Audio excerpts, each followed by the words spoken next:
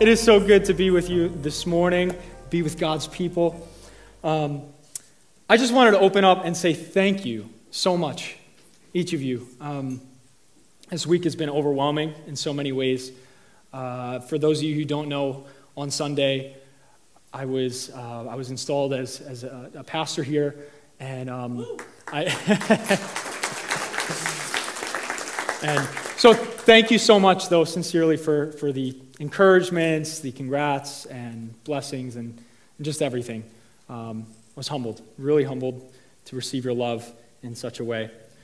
And well, before we get into the word this morning, I wanted to just take a moment to respond to the call that was put on me on Sunday. And so, my beloved church family, I, Joshua Balsamo, received the high call to be a pastor, shepherd, overseer of Integrity Church. I received this high honor with great fear, with great joy, and with the utmost reverence. With great fear of God, knowing that there will come a day where I will give an account for how I did my duty.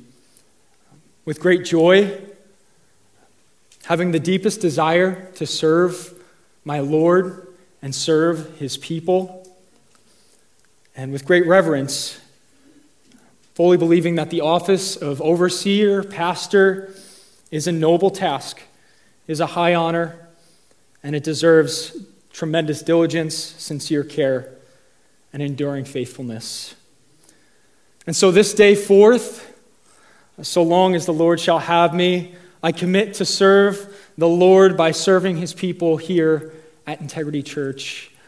I commit to being a faithful shepherd of this church, one that guards and guides his flock in grace, in truth, and sincere love.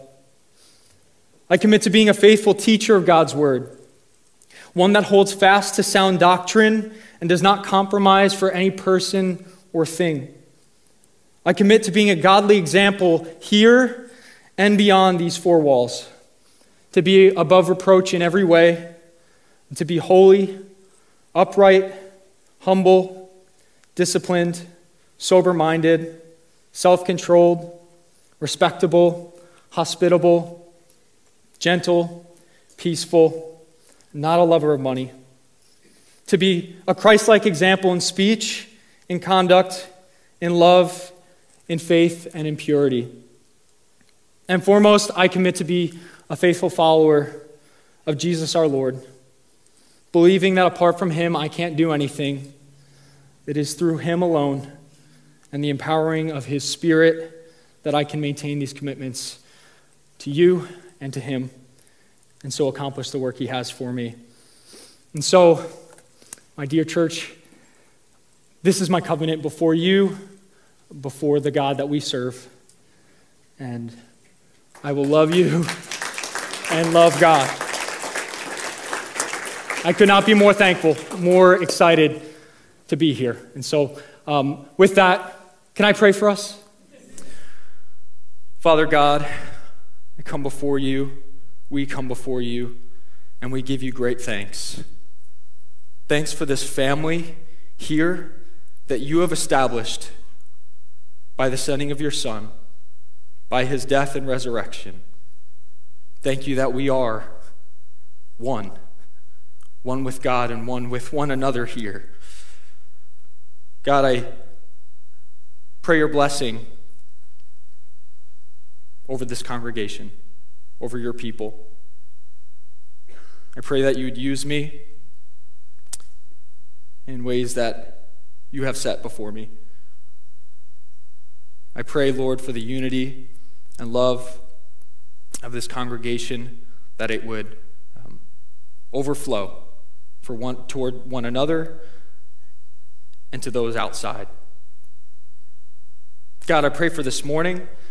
We thank you for your word, that it is truth, that it is a light to our path, a light in the midst of this dark world that we're living in. I pray, oh God, that as we read your word, that you would teach us. I pray, God, as we see your mercy that you would transform us. And I pray, Lord, that as we see your love, that it would drive us ever nearer to your heart. It's in Christ's name that we pray these things. Amen. Amen. So I am super excited to begin a 2-week series, actually, this morning in the book of Jonah. Now, I'm sure many of you have heard this famous story, this famous tale. Perhaps you, like me, have been forever tainted by the VeggieTales version of it. Has anybody watched that? All right, so let's try hard to put that version aside. Jonah is not an asparagus, okay? And if you don't know what I'm talking about, you're in a good place to hear this morning. So the story of Jonah is an amazing story of God's great mercy. His mercy. What is mercy? What is mercy? Mercy is, as I would put it in a single phrase, mercy is compassion or forgiveness extended to someone unworthy. To be merciful, in other words, is to withhold what a wrongdoer deserves. Here's an example. If I committed a crime worthy of death, deserving of death, and the judge does not sentence me to death, the judge would be showing me mercy, right? Well, as we'll see very clearly in the book of Jonah this morning, our God is merciful. He is merciful. And I hope to delight in the mercy of God as we read through this story of Jonah together. So please turn in your Bibles to the book of Jonah. It's in the Old Testament. It's a minor prophet. You can also follow along on the screen. It's only 4 chapters, this short little book. And yet, we could probably spend a long time going through it. So the plan is, it's a 2-week series. We're going to do chapters 1 and 2 today, chapters 3 and 4 next Sunday, if you will have me back. And I'll warn you beforehand that we're going to be doing a lot of reading today, but I'm not too concerned because it's really a fascinating story. So hopefully you're getting there. Just some brief context. Jonah was a prophet in Israel during the era of kings. All right, so in the Old Testament, 1st and 2nd Kings is known as the era of kings, the period of time in Israel where kings ruled. And this time was a darker time in Israel's history because a lot of the kings, as many of you know, a lot of the kings turned from God, rebelled against God, turned to idols, turned to wickedness, and in doing so also turned God's people away. And so Jonah had a really important role here as prophet. His role was to point the people of God back to God, to be a preacher, to carry the word of God to God's people, Israel. To God's people, Israel, is what Jonah thought. And that's where we're going to pick up. Jonah 1. Now the word of the Lord came to Jonah, the son of Amittai, saying, "Arise, go to Nineveh, that great city, and call out against it, for their evil has come up before me." But Jonah rose to flee to Tarshish from the presence of the Lord. He went down to Joppa and found a ship going to Tarshish. So he paid the fare and went down into it to go with them to Tarshish, away from the presence of the Lord. So here, Jonah receives word from God to go and preach to Nineveh. Non-Israelite, pagan Nineveh. Now, Nineveh was the capital city in the Assyrian Empire. That was the major power of the day. And the people of Nineveh were known to be notoriously wicked. Notoriously wicked. The prophet Nahum, 2 books after Jonah, calls Nineveh the city of bloodshed. And these people, the Ninevites, were the enemies of Israel. They'd done great evil to God's people and to all the neighboring nations. And here God says to Jonah, "Go, arise and go, preach to these Ninevites, these pagans, these wicked people, your enemies." And see, notice Jonah did arise, not to answer God's call, but to run from God's call.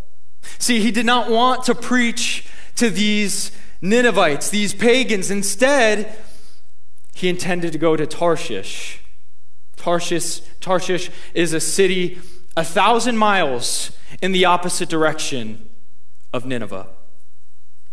And so with his own money, Jonah buys a ticket, gets into a ship, and heads to Tarshish, hoping to escape the presence of the Lord who called him to preach to Nineveh. Let's continue, verse 4. But the Lord hurled a great wind upon the sea, and there was a mighty tempest on the sea, so that the ship threatened to break up. Then the mariners were afraid, and each cried out to his God. And they hurled the cargo that was in the ship into the sea to lighten it for them. But Jonah had gone down into the inner part of the ship and had lain down and was fast asleep. So the captain came to him and said, "What do you mean, you sleeper? Arise, call out to your God. Perhaps the God will give a thought to us that we may not perish." See, Jonah, in his foolishness, thought that he could flee the presence of the Lord. But the Lord, who was not confined to the borders of Israel, made that very clear to Jonah, that he could not flee the presence of God. There was no escaping the word that God had put to Jonah. And the God who created the sea and directs the winds sent a storm upon Jonah's ship, the one in which he was trying to flee. The sailors on the ship were understandably terrified. And what do?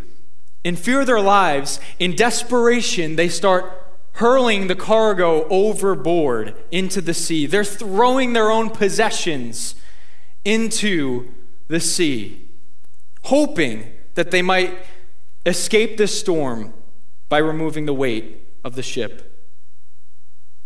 What they didn't know is that the weight of the cargo was nothing compared to the weight of Jonah's sin. While this went on, what's going on here? Jonah is sleeping below deck. And so understandably, the captain comes down, he sees him sleeping and goes, "What do you mean, you sleeper? Arise, call out to your God. Arise, seek the face of your God on our behalf." But as you know, Jonah had no intention to seek the face of his God. He arose to flee God. And so look at Jonah's response to the captain. There is none. Quiet, silent. Verse 7, and they said to one another, "Come, let us cast lots that we may know on whose account this evil has come upon us." So they cast lots, and the lot fell on Jonah. Then they said to him, "Tell us, on whose account this evil has come upon us. What is your occupation, and where do you come from? What is your country, and of what people are you?" And he said to them, "I am a Hebrew, and I fear the Lord, the God of heaven, who made the sea and the dry land. Then the men were exceedingly afraid and said to him, "What is this that you have done?" For the men knew that he was fleeing from the presence of the Lord because he had told them. See, the sailors now gather together and they cast lots to try and figure out whose fault this storm is. They basically take the magic 8-ball and shake it, hoping to find out whose account this evil has come upon them, whose burden is weighing down this ship. And the lots fall on Jonah. And now there is no escape. Jonah can't be silent anymore. They go up to him, they question him, what is your occupation? Where do you come from? What people are you? And now cornered, he reveals his identity. He says, I'm a Hebrew, whose God made the sea and dry land. Whose God made the sea and dry land. And understandably, the men were exceedingly afraid. See, they were afraid of the storm. It makes mention of that just a little while before. But now they're exceedingly afraid because it connects for them. The man who is fleeing his God serves the God who created the sea and dry land. Surely it is this man's fault. Surely it is this man's burden weighing down the ship. Surely Jonah's God was displeased with Jonah. Verse 11. Then they said to him, "What shall we do to you, that the sea may quiet down for us?" For the sea grew more and more tempestuous. And he said to them, "Pick me up and hurl me into the sea. Then the sea will quiet down for you, for I know it is because of me that this great tempest has come upon you." Nevertheless, the men rowed hard to get back to dry land, but they could not, for the sea grew more and more tempestuous against them. Therefore they called out to the Lord, "O Lord, let us not perish for this man's life, and lay not on us innocent blood. For you, O Lord, have done as it pleased you." So they picked up Jonah and hurled him into the sea, and the sea ceased from its raging. Then the men feared the Lord exceedingly, and they offered a sacrifice to the Lord and made vows. So now that these men, they know the cause, they ask Jonah, "It's your fault. What do we do about it? What do we do to fix this, to save our lives?" And Jonah says, "Hurl me into the sea. Hurl me into the sea." He says, "I'm the burden on this ship. Like the cargo, hurl me into the sea." See, interestingly, these men didn't want to throw Jonah into the sea. They rowed hard to try and get back to shore. And I just find this really ironic. Because if you remember, Jonah refused to preach to pagans. That's why this whole problem is going on in the first place. He refused to preach to pagans, and yet these pagan sailors don't want to harm the man who is essentially about to cause them to drown. It's obvious that they cared more about him than he cared about them. And this is fascinating. When they realize that they can't escape the storm, when they realize they got to throw this guy overboard, what do? They plead before God their own innocence in the matter. And so reluctantly, they hurled Jonah into the sea, and the storm ceased. You got to just imagine being there. Chaos, massive waves crashing overboard. You're fearing for your life that you're about to sink. So you're throwing your possessions over. Winds howling, darkness surrounding. They throw Jonah in and calm seas, smooth sailing. Upon seeing this miracle, they recognize the full power of God. And it says they feared the Lord exceedingly. They who feared the storm and then exceedingly feared the situation now exceedingly fear God, the Lord, the God of Israel.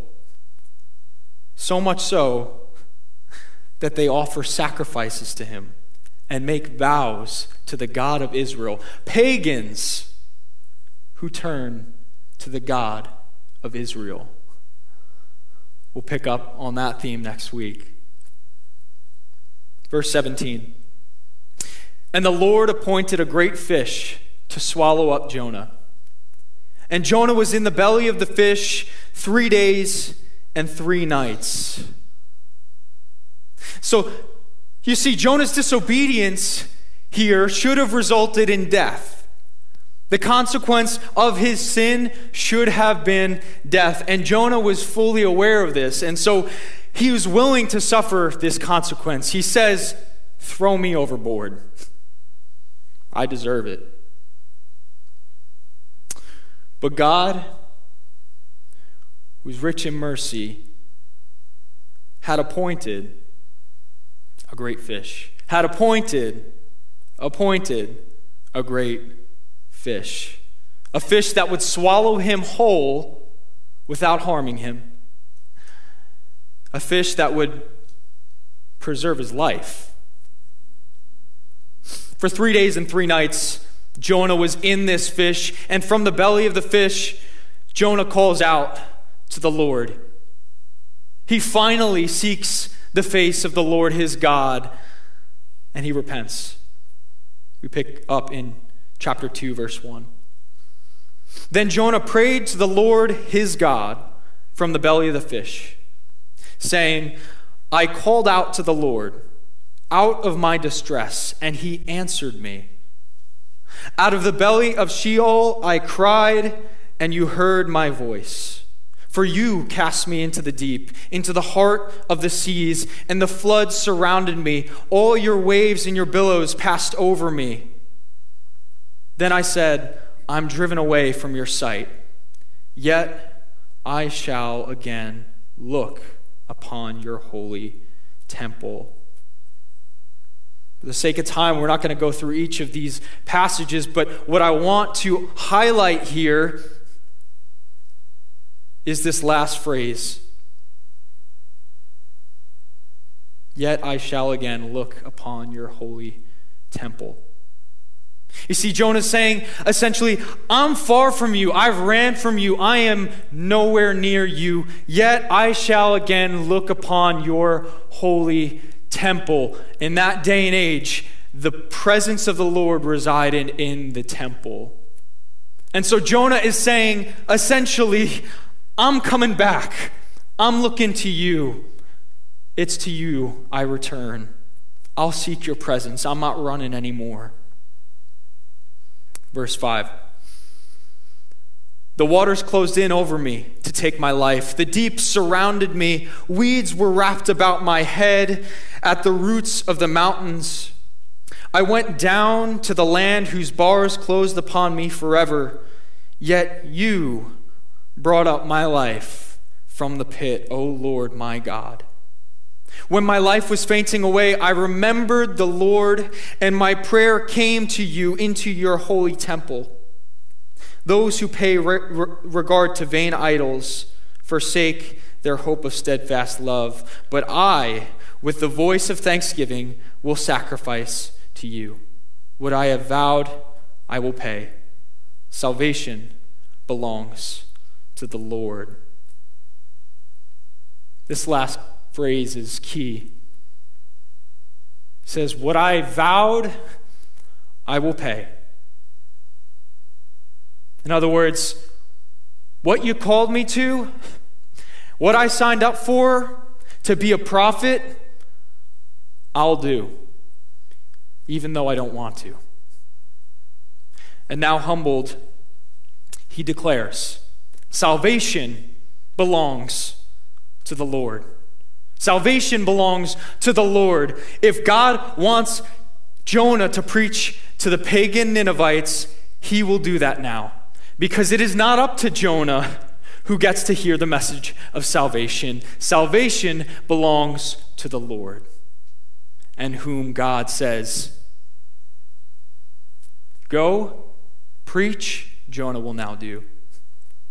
Verse 10, and the Lord spoke to the fish, and it vomited Jonah out upon the dry land. Jonah is delivered from death. The fish spits him out onto dry land, and the Lord in his mercy gives Jonah his life back. Now, death was probably the smell of his body after being a fish for 3 days, but here he is nonetheless restored back to land, back to life, and back to his mission that God had called him to. Now I know we read a lot, but my goodness, what a story we have before us. And so with the remaining 8 hours, we're going to go verse by verse. What I just want to do is, for the sake of time, I want to just hover over the big picture of the story here, this amazing story. I want to really take some time and just behold the rich mercy of God in this story. Because that's the big idea of the book of Jonah. I'll just say it now. You can write it down. The big idea of the book of Jonah is God's abundant mercy towards unworthy people. God's abundant mercy towards unworthy people. See, the main character in this story is not Jonah. As present of a character as he is here, God is the center of this narrative. God is the center of this story. His great mercy is what is in focus.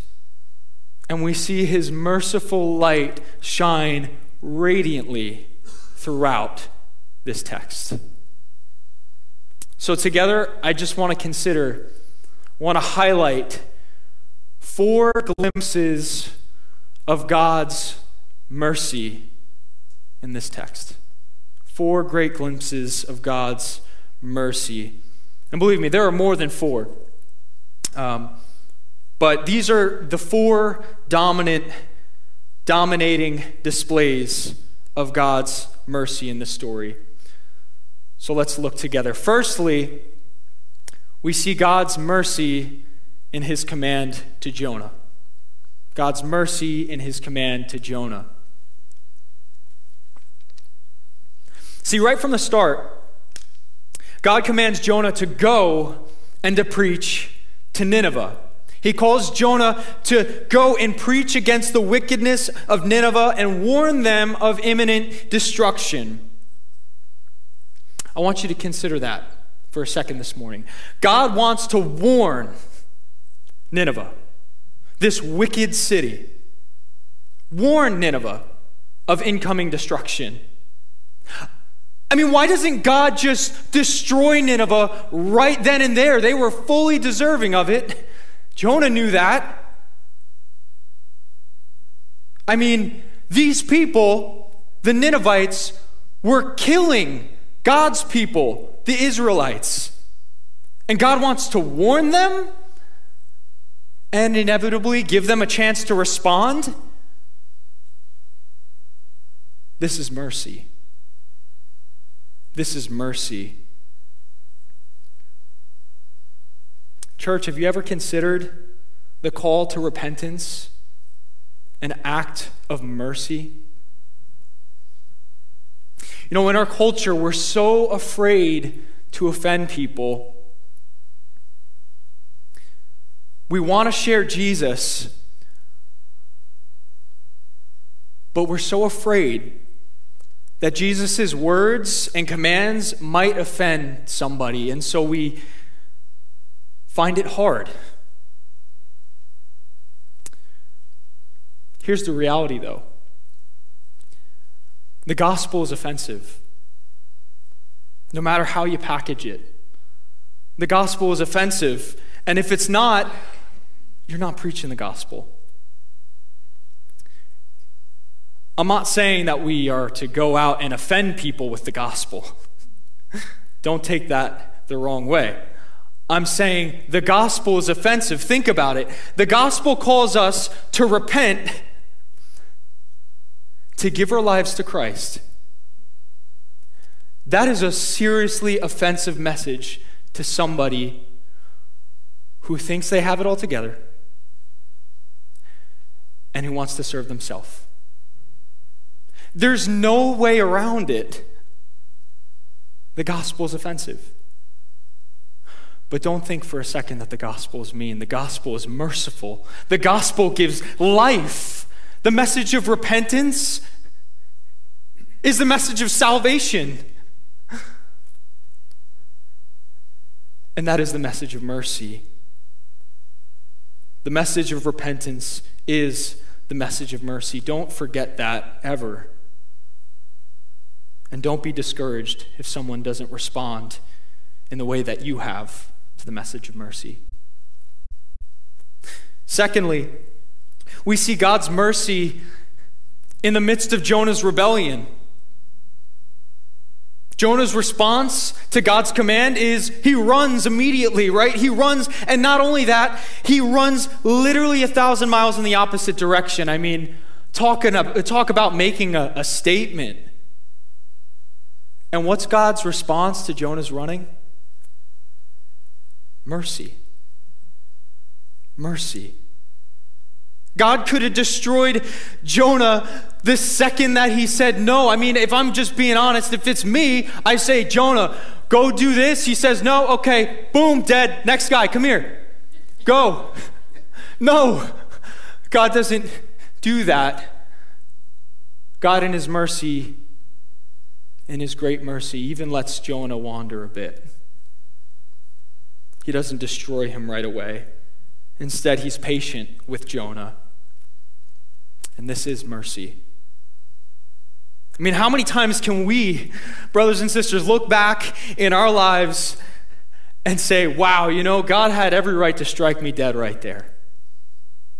Every right to strike me dead right there in my rebellion, in my refusal to obey, in my selfishness, my pride, whatever it be. And yet, here I am because of his mercy. I find that the older that I get, the more I come to know the Lord and his standard, his holiness, the greater I understand just how great his mercy is in my life. Thirdly, we see God's mercy in his pursuit of Jonah. He's patient, Jonah runs, but in his mercy, he doesn't let Jonah run too far. Right? He goes after Jonah, and he stops him in his tracks. In his great love, God disciplines Jonah. And Jonah gets caught up in a storm sent by God. And he's thrown overboard and is swallowed by a fish sent by God.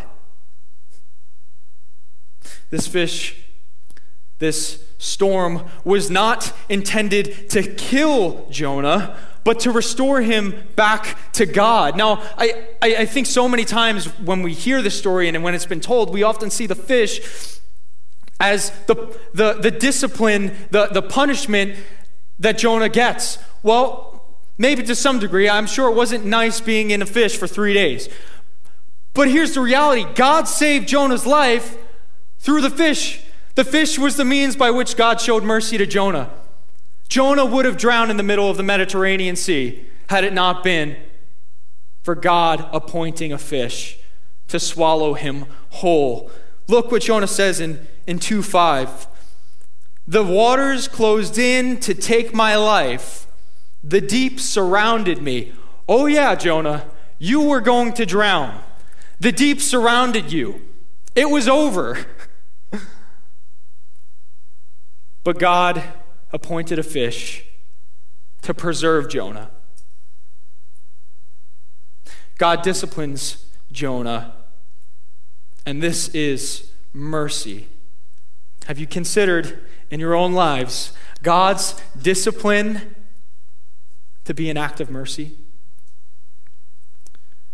So oftentimes we suffer the consequence of a mistake we made or just a regret or sin, and we think it to be simply God's bitter anger towards us. Now don't twist it. God hates sin. But God disciplines those he loves.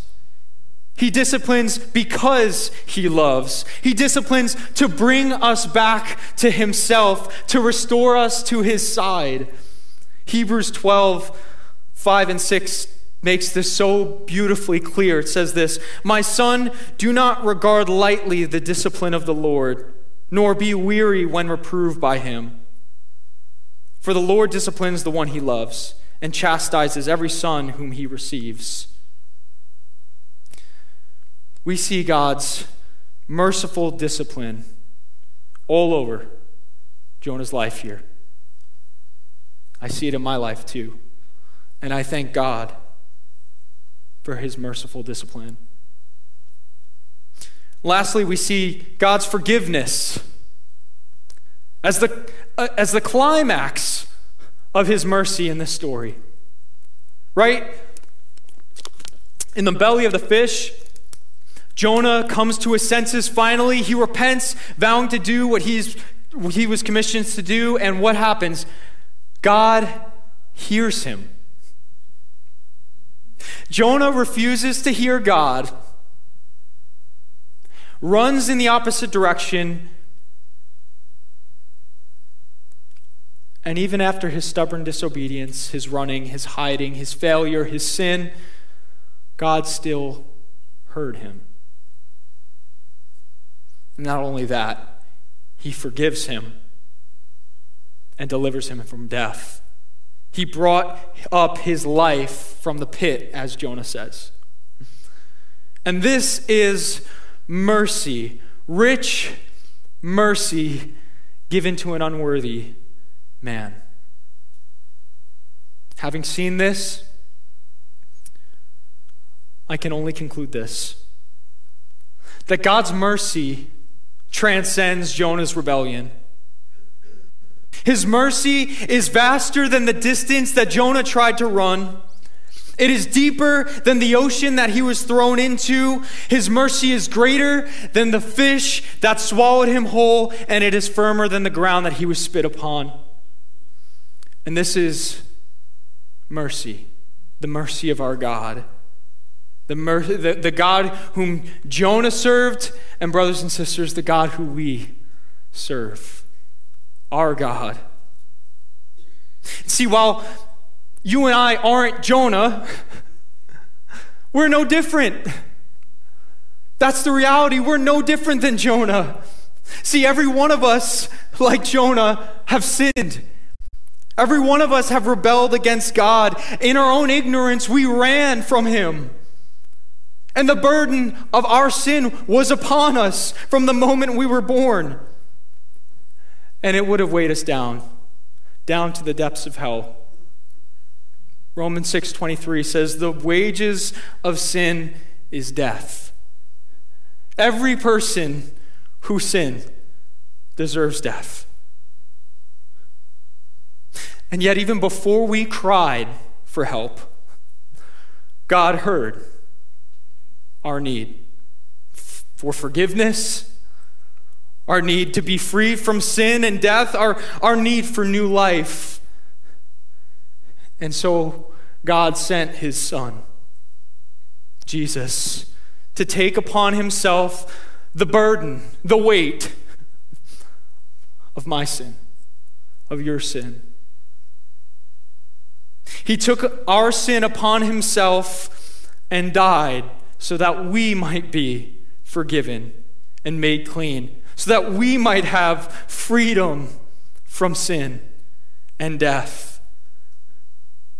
As Bob read before in Ephesians, God being rich in mercy because of the great love with which he loved us, even while we were dead in our trespasses, made us alive together with Christ.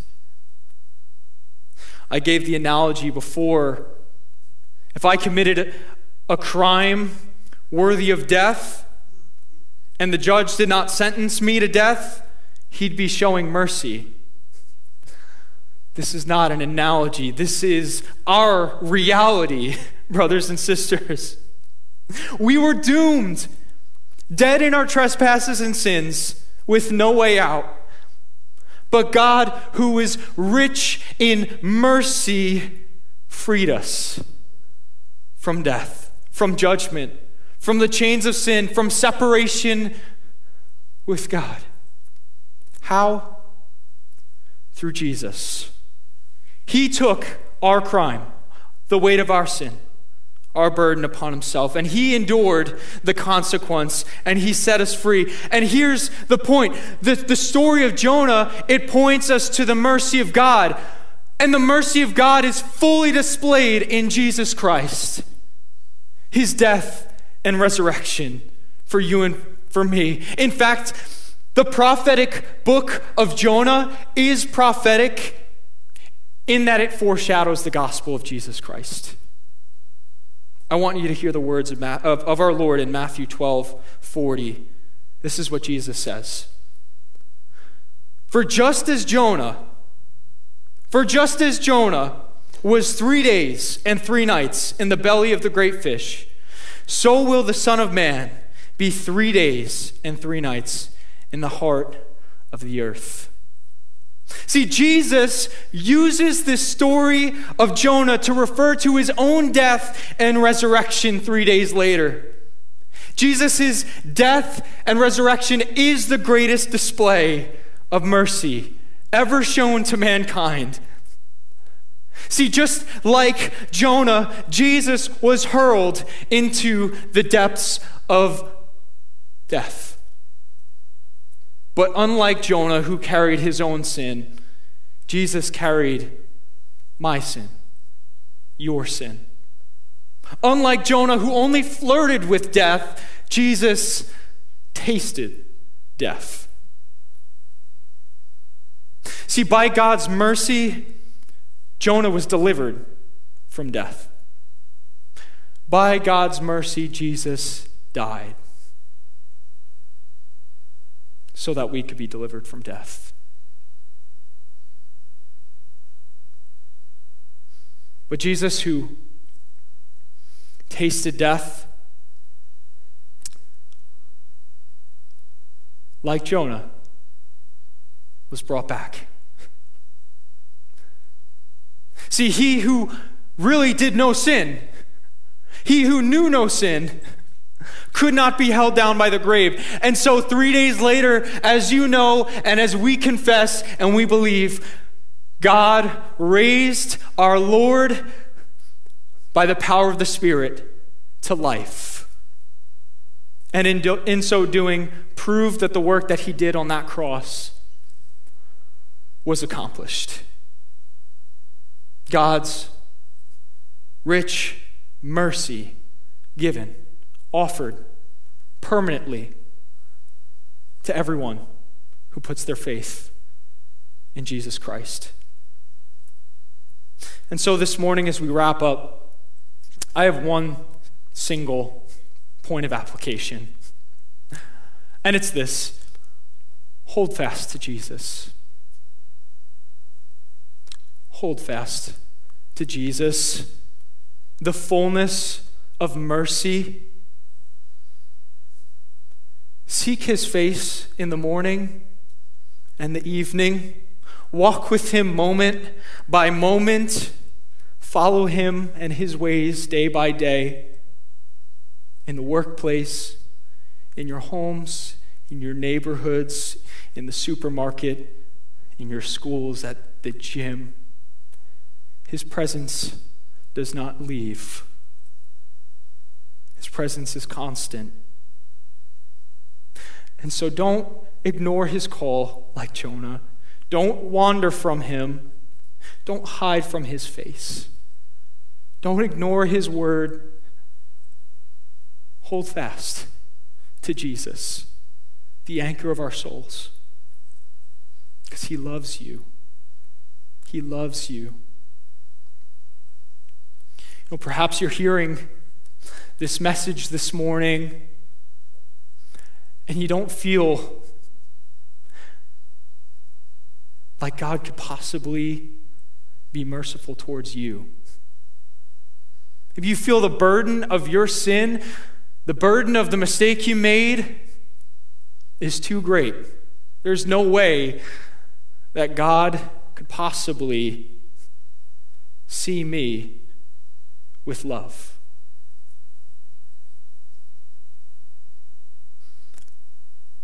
The news is we're not worthy. We're not worthy of it. We're not. That's why it's mercy. It's mercy because we're not worthy. If we were worthy, it would not be mercy. But God is merciful. And should you ever doubt God's mercy, look to the cross. Remember the scars of Jesus, our Savior, who bled and died for you. Why? Because of his love for us and his great mercy. His mercy is rich, his grace is abundant, and his love is deep. So hold fast to him who holds you. Pray with me. Father God, we are just in awe, beholding your mercy in the story of Jonah, and evermore in the gospel of Jesus Christ. God, we are not worthy. There's nothing that we could do, nothing that we could say, nothing about us that deserves what you give us. And yet, God, because of your mercy and your grace, you cherish us. You even call us children. We are children because of the work of our Lord. And so I pray, Father, that we would ever be transformed by this truth of your mercy, your grace, your love in our lives. We pray, O God, that we would never hide from you, that we would never run from your presence, but that we would seek you morning and night at all times, because you're with us. You don't forsake us. I pray, O God, that you would take all that we have received and let it flow out of us to the people here, to the people outside of these four walls. Let it be all for your glory. For the name of Christ. It's in his name we pray. Amen. Amen.